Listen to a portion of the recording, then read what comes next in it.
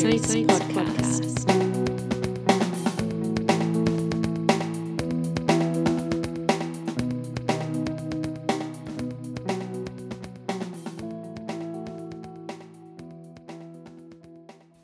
Kia ora tātou and welcome to the Ordinary Saints Podcast.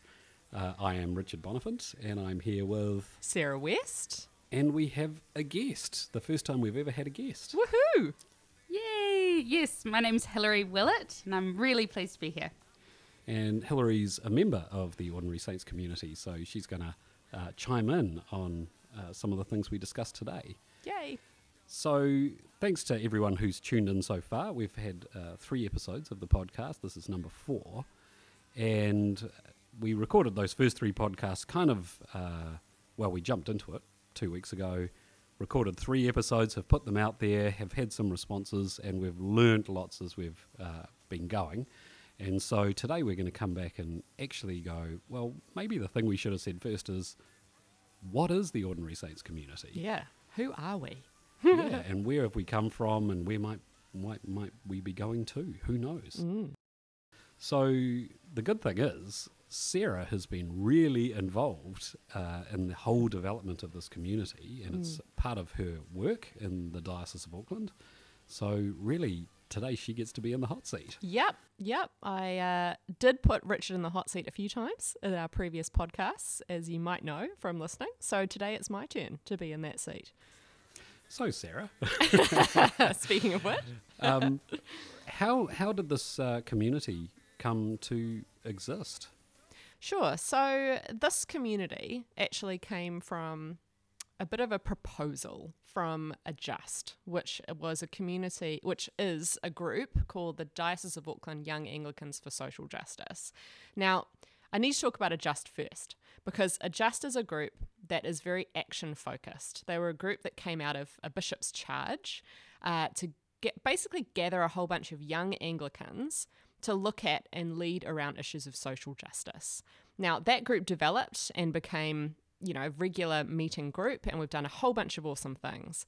But after a while, we sort of realized that actually, whatever we do in the life of faith, whatever action we do, whether that's advocacy or social justice work, it can't happen in a vacuum. It has to be grounded in something bigger and something, wider. And so we looked at, okay, how do we do that in Adjust? How do we create a sort of holding space where young adults can be nourished, empowered, but also sustained in the life of faith? And we also realised that in the Diocese of Auckland, we have a lot of parishes or churches all around the diocese that are usually a little smaller. And so maybe there aren't a whole bunch of young adults in those spaces. There might be sort of 1, 2, 3 even, maybe some more. And so that they can be quite isolated. And so we thought, hey, a diocesan community where there are, a bunch of young adults getting together to do life together, to build a bit of community together, to be sustained and nourished for the life of faith together, could be a really cool idea. So Adjust put together a proposal for this to the diocese, which was, warmly received. And then, some applications went through for some funding, and that's how I kind of found my way into this role. And so now that's how I got into be the chaplain to young adults for the diocese. So I'm loving that, and that's kind of how we came to be. So my understanding is, in order to get this community kind of together and to form and to start doing some things, you gathered some people together for a steering group? Absolutely. So the kind of initial thinking process came out from some of the people within Adjust and some other people around, but actually the team that formed to get this thing off the ground was a little bit separate to that. There's some overlap, but not entirely. So we did develop a team of about 7 or 8 people who've now become the steering group for Ordinary Saints, who guide it, give it some vision. We meet very regularly, and we sort of ground the community in terms of where we're going. And we came together and prayed together, talked together about the kaupapa of this group, and that's how we came up with those 4 touchstones. Those were also in the proposal, but we developed those together and came up with a way in which we might give some shape to that and some, structure to that. And so we continue to do that as a steering group. But of course, the community is continuing to grow and will be open to growing. So once the steering group did some of that work around what the community was going to look like and developing the idea around touchstones, how did the community actually begin to form? What are some of the things that the community actually does together? Yeah, so we do meet twice a month. At the moment, we're meeting once a month for night prayer, where we come together, have some food, hot drinks, hang out for a bit, engage in a bit of discussion together, bit of teze, singing, and then we do night prayer together from the New Zealand prayer book, He Karakia Mihinare o Aotearoa. And then another day of the month, on a Saturday at the moment, we're doing something which is a bit more outward focused or action focused, I suppose. So at the moment we're working with litter intelligence through Sustainable Coastlines, where we're doing litter intelligence audits of beaches, and that actually collects data which is loaded into a national database, which helps us track where the litter is moving, or the rubbish around our seas is moving and being collected on our beaches, and that helps us to track the waste. And that was actually part of the thing that informed Jacinda Ardern's plastic bag ban.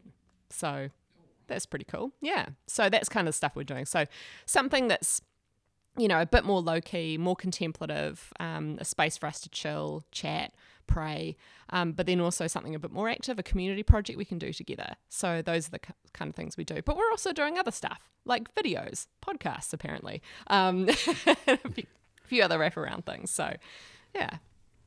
So we have Hilary here with us today. We and do. Hilary's part of the steering group and is also one of the active members in the community. So, Yes. Hilary, what drew you into the Ordinary Saints space? Well, I mean, obviously Sarah, to a certain extent, she kind of roped me in. No, it was... Sorry about that. No, all good. It's been my pleasure.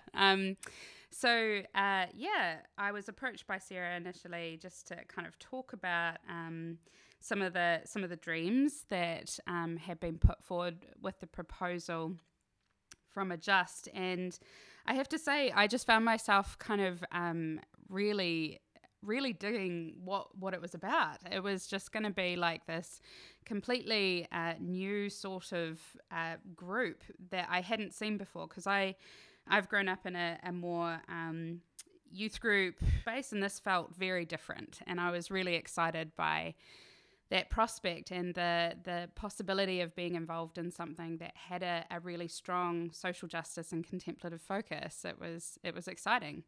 So that's kind of how I ended up in it. And I still remember the first meeting we had at our house, and we had this big long table, and we sat dreaming. And I remember just going, this is so cool. We're just like actually just dreaming about what we want to see in the church and what we want to see in the world. And it was very exciting. Yeah, so that's how I ended up kind of in the Ordinary Saints steering group. Have there been any particular highlights in the community life so far? Yeah, there's been a few actually. Like not everyone is on the same page with me here, but I definitely loved when we did our first Zoom chat. I think for me it was probably one of the first times we met as a group. It was the first time. Yeah, like as a wider group. So there was like the steering group involved, and we were all, slightly freaking out. I hope it's okay to say that. Yeah. I think we were slightly like, how's this going to go? We don't know. We were in the middle of lockdown. We had, initially tried to plan for an in-person meeting, and that went out the window. And so we had to kind of pivot really quickly into something quite different. And I remember just being so excited at the number of people who turned up, who expressed interest, who were really excited with what this thing was. And after that first meeting, I remember coming away buzzing, going, this is exciting. And also the creative retreat, I think, was a big highlight for me. That was definite group building or relationship building that was just so valuable. I particularly enjoyed roasting marshmallows over the fire, which I did in the completely wrong way, didn't I, Richard? Richard was possibly comment. Richard was the master of both the marshmallows and the porridge making. Oh yeah, Indeed. making. I did actually forget to mention before, thank you for bringing this up, Hilary, the fact that we also do retreats. How did I miss that out? So we do 2 to 3 retreats per year. We've had one, the creative retreat, and we have another one coming up in October. So that's definitely been a highlight for me as well. So thank you for touching on that again. No worries. Yeah, and in fact, I just want to jump on the back of that as well, because the creative retreat, there was a particular moment that was a real highlight for me. And I was there, I was mostly looking after my children at the retreat. So kids are, very welcome to come and join in with different activities we do as part of Ordinary Saints. So my kids were there, and, I did things like take them to the swimming pool as part of my creative retreat. But one of the really cool things was that Hilary led this amazing workshop working with icons and creating icons. And it was, for me, the part that was the real highlight was actually just watching the way that Hilary took people of all sorts of levels of artistic ability. And this, you can tell this resonated with me because I have very low artistic ability. So I don't know. really I've seen you braid your daughter's hair. Okay. I would say my high great levels. creative outlet, hair braiding as spiritual practice. That's my next book, everyone. Oh, great.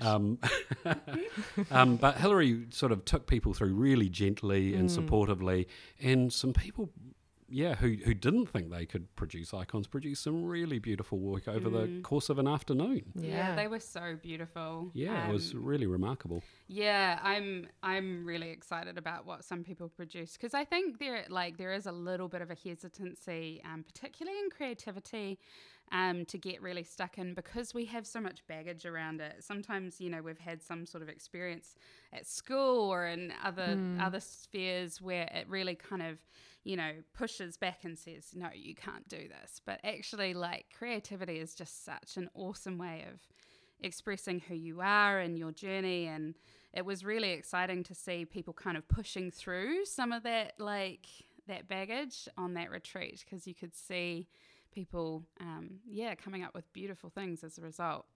Yeah, the creative retreat was a real highlight. But I'm also aware that that was a particular focus for a particular retreat, and that future retreats might not necessarily be focused around creativity, because we have these other touchstones, and they might be the focus. So, Sarah, what do you want to we've mentioned the touchstones a few times now. Creativity, obviously one of them, and obviously definitely. one that there's a fair amount of enthusiasm in this room for. But what are the other touchstones?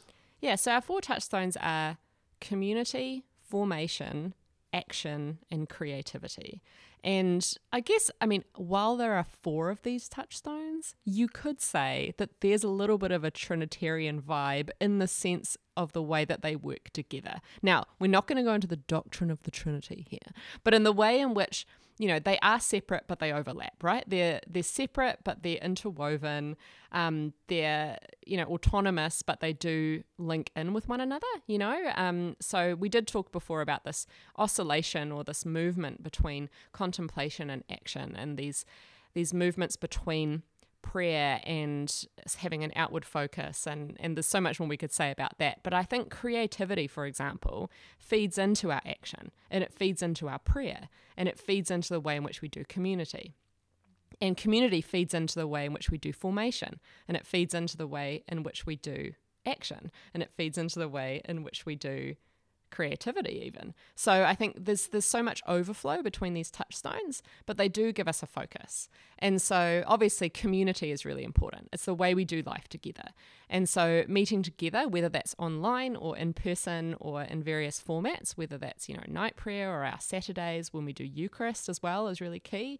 But also when we do our retreats, that's an expression of us being together physically as a community.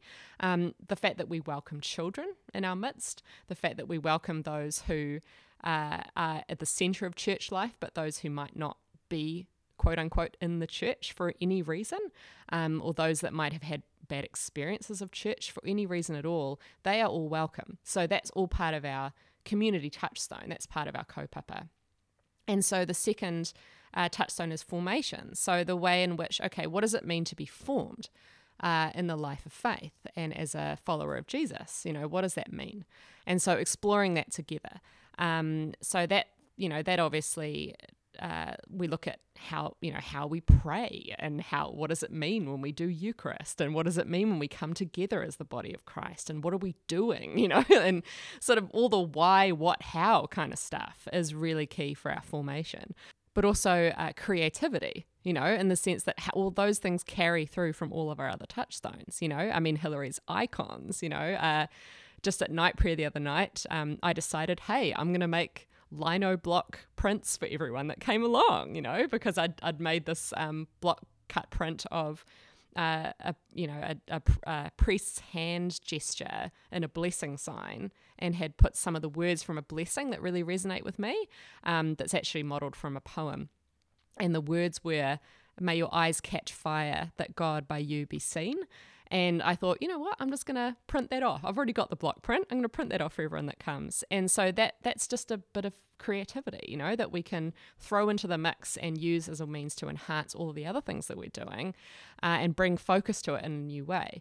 And then we've also got action, which is actually our third touchstone. So I got those around the wrong way. And it's no less important.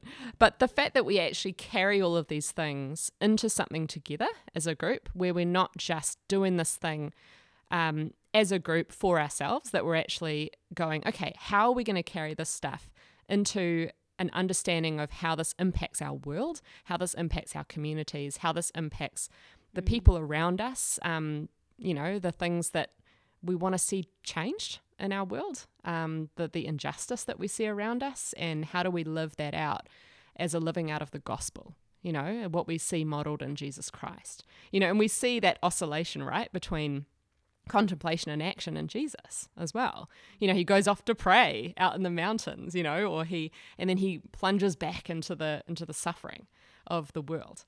And I think, so we want to have all those touchstones to kind of hold us in tension, so that we're not getting stuck in any one place. So that's a little bit more about Ordinary Saints, where we've come from, what we're about.